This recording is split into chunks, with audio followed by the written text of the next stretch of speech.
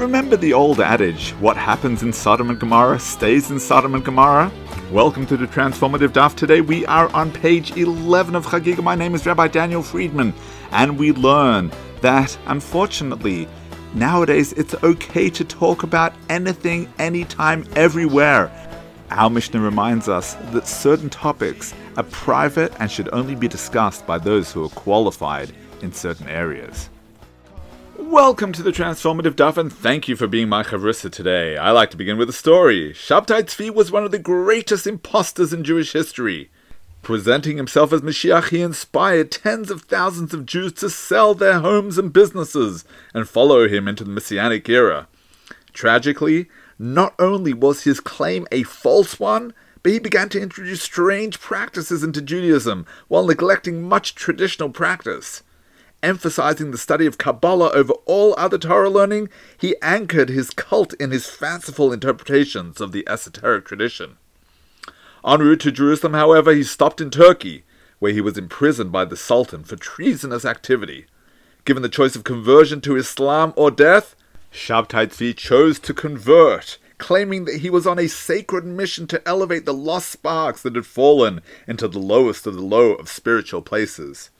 Most of his followers finally acknowledged his fraud and returned home broken and forlorn. A handful of devotees, however, chose to join him as Muslim converts. They came to be known as Donmeh, and a small community may still be found in Turkey today. Let's look at today's Gemara.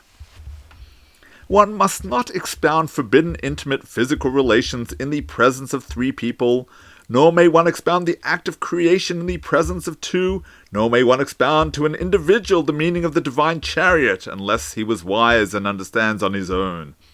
Whoever examines four matters, it would have been better for him had he never entered the world. What is above and what is below, what was before and what will be after. And anyone who has no concern for the honor of his Maker deserves to have never come into the world. Let's analyze today's Gemara. In our tradition, there are certain subjects that are not expounded in public. They're considered sacred. To discuss them openly would be to diminish their sanctity. Take a look at the topics the Mishnah deems too holy for ordinary conversation. Notice the apparent odd one out? Why is the area of intimate relations grouped together with the metaphysical, lofty concepts of God and creation? Historically, there have been places in the world famous for their depravity. Everyone knew that one could find the loosest morals and the fulfillment of people's basest animalistic desires in those cities. As terrible as they were, at least it was known that they were the exception, not the rule. Most upstanding human beings considered such behaviors abhorrent. To paraphrase, what happened in Sodom stayed in Sodom. Sadly, however, we now live in an age where the borders between pure and impure locales have been torn asunder. Immorality is to be found everywhere. What's more, no subject is taboo anymore. Many school curriculums insist on educating even the youngest children about life issues they will not encounter or need to address for many years. Culture wars are being waged between those who wish to defend traditional values and those seeking to impose their ideology on everyone else. But what distinguishes Judaism from other faith groups is that we are overly cautious even with regards to discussing those relationships of which the Torah approves. When such subjects are discussed amongst Torah scholars, euphemism and modest language are employed. These are sacred conversations. When a bride and groom prepare for marriage, they each learn one-on-one with a female and male mentor respectively. Indeed, marital intimacy is such a private matter that at certain times of the month, even a husband and wife don't talk about such conversations. And incredible as it sounds, we even have a couple of words in the Torah that are not pronounced publicly due to their intimate nature. Why is the prohibition to discuss matters of physical intimacy taught in the same sentence as the exhortation against expounding the secrets of the universe? Because the marital union has the power to connect heaven and earth. Before God created humankind, he declared, "Let us make man."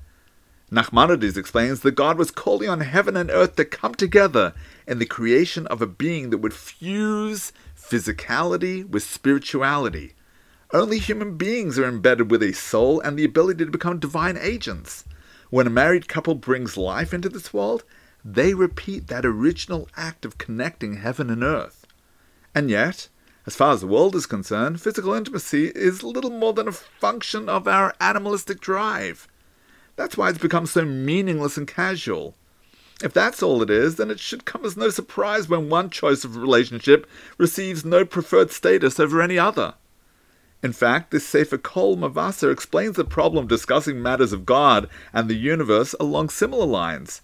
If we start thinking about creation in terms of before, after, up and down, we're using our limited physical conceptions and we've diminished the greatness of Hashem. For the Almighty, there's no concept of time and space. Those are ideas He created.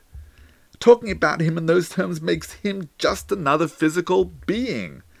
Unfortunately, that's the way most people think. And that's why most people will never be intellectually and spiritually ready to discuss such lofty matters. Rabbi Sachs points out that this is why many people feel that science and religion contradict one another. Their mistake is that they think about God in physical terms and insert Him into realms of the universe that they don't comprehend. For thousands of years, that was most of the universe. With the advances of science, however, we understand much more about the workings of the universe. Therefore, some people claim that we no longer need to resort to supernatural explanations to fill the gaps in our comprehension. The truth is, Rabbi Sachs explains, science explains our physical universe. God is beyond the universe which He created. Science explains what, religion explains why. To ascribe the what questions to God is to limit Him. When people do so, they're guaranteed to fail. Some matters should be expounded publicly. Others must be studied at the right time by those qualified to discuss such matters or with the guidance of such masters. May you forever appreciate the difference between the holy and mundane, wishing you a transformative day.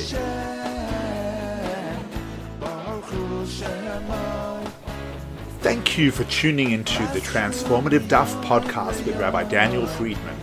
Whether you've been doing Daf Yomi for years or you're not quite ready to commit but want to be part of the Daf Yomi global movement, there's something in the Transformative Daf for everyone. It's about joining the conversation, it's about talking over the Daf with your family, your friends, your colleagues. It means never being short of a discussion starter or a meaningful Dvar Torah. Every page of the Gemara, every word, every letter contains the secrets of the universe. To achieving a life of simcha and purpose, transform your life today. The Transformative Daf is published by Mosaica Press and available at all good Jewish bookstores and online from mosaicapress.com. Thank you, the Transformative Daf.